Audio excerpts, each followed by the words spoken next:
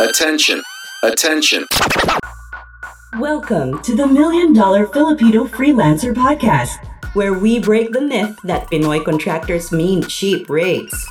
Just like when we realized that aswangs, pundins, and kinakasal na tikbalang are all just fiction. There will be a select type of Filipino freelancers who will one day represent world-class results for our clients. Hosted by Neil Reichel, a Pinoy freelancer, agency owner, and entrepreneur who has seen it again and again that charging what you're worth is not about your race or heritage. It's all about the value you deliver and finding out what our clients really need. This is not for you if pabebe ka, nana feelings mo, and pa-victim ka. If you want to know the working strategies on how not to be purita and position yourself during conversations where you don't need to explain what you charge, then we invite you to subscribe and watch out for our weekly episodes. Follow Neil Reichel on Facebook and Instagram. Always remember, being purita is a choice, but only if you don't make business sense. Oh, let's start. Let's go.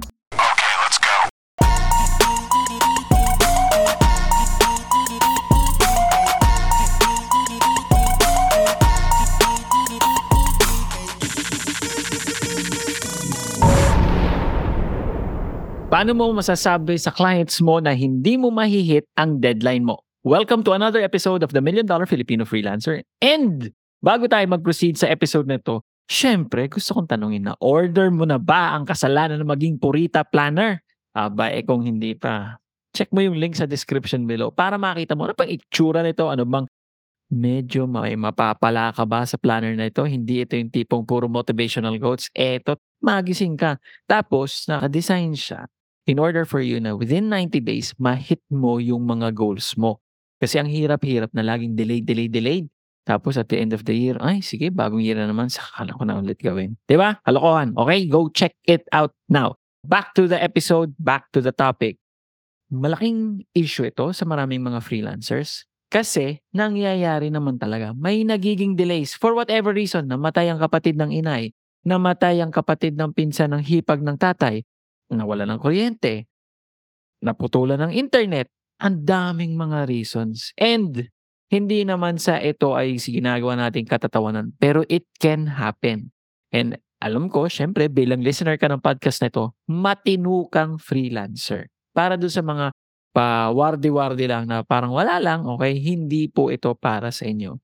So, what if the scenario is this? Talagang madidelay ka doon sa deadline na prinamis mo doon sa client mo or pinag-usapan nyo ng client mo. How do you tell the client?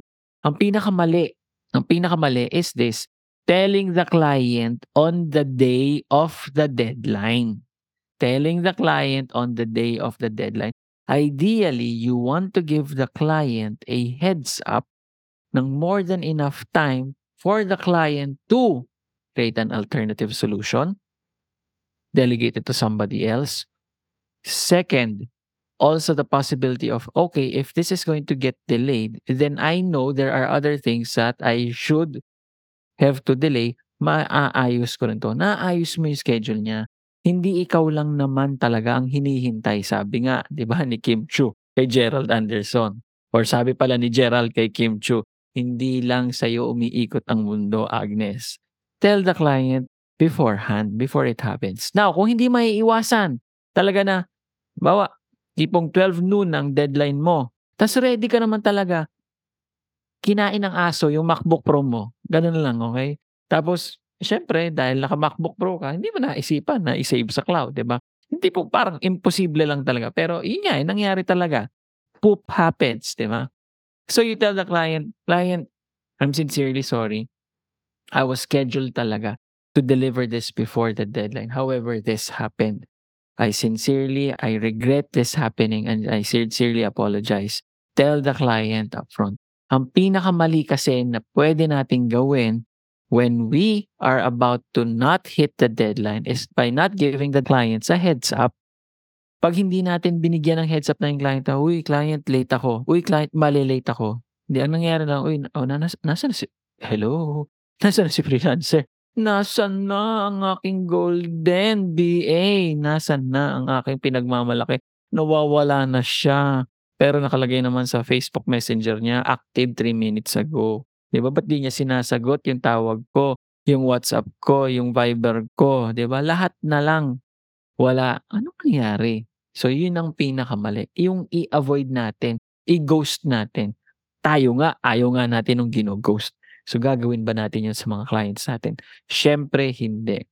Pero if you notice, the overall idea when you're about to miss or when you're going to miss the deadline is that you tell the client upfront. Hindi natin iniiwasan, hindi natin tinataguan, hinaharap natin. Bakit? Kasi ang gusto nga natin, mabigyan natin ng abiso yung kliyente, and from there, baka meron pang solusyon.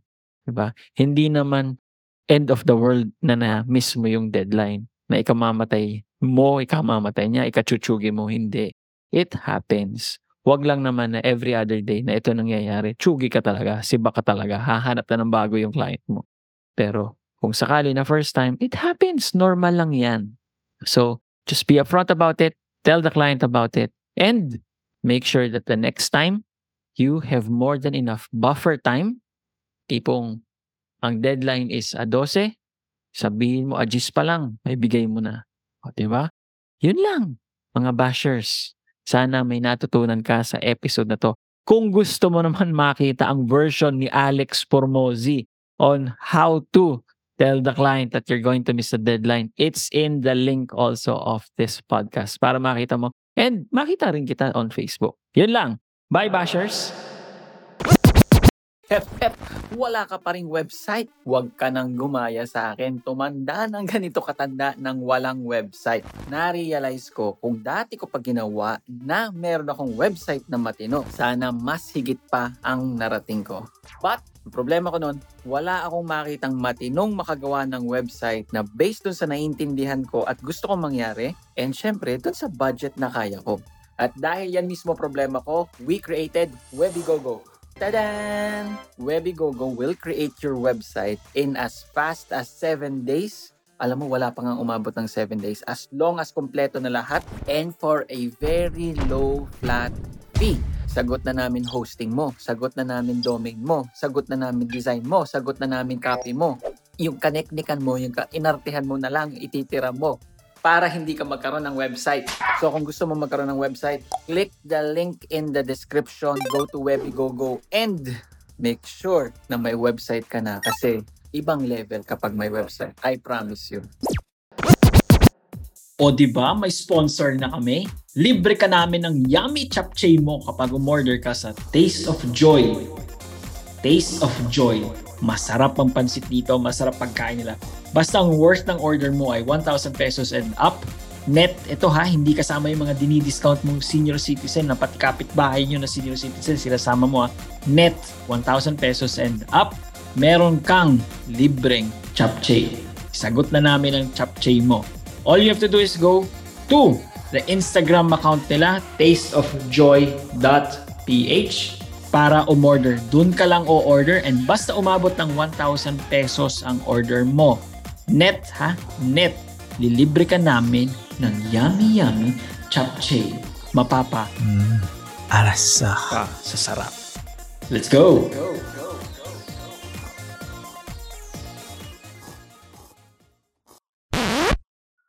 Yon! Congratulations! You have survived another episode of the $1 Million Filipino Freelancer Podcast. If you want more sabunutan ng feeling session, go download all the other episodes. If talagang hungry ka for more of our content, go to our Facebook group. It's linked in the description below.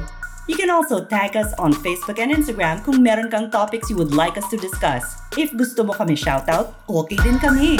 Adios!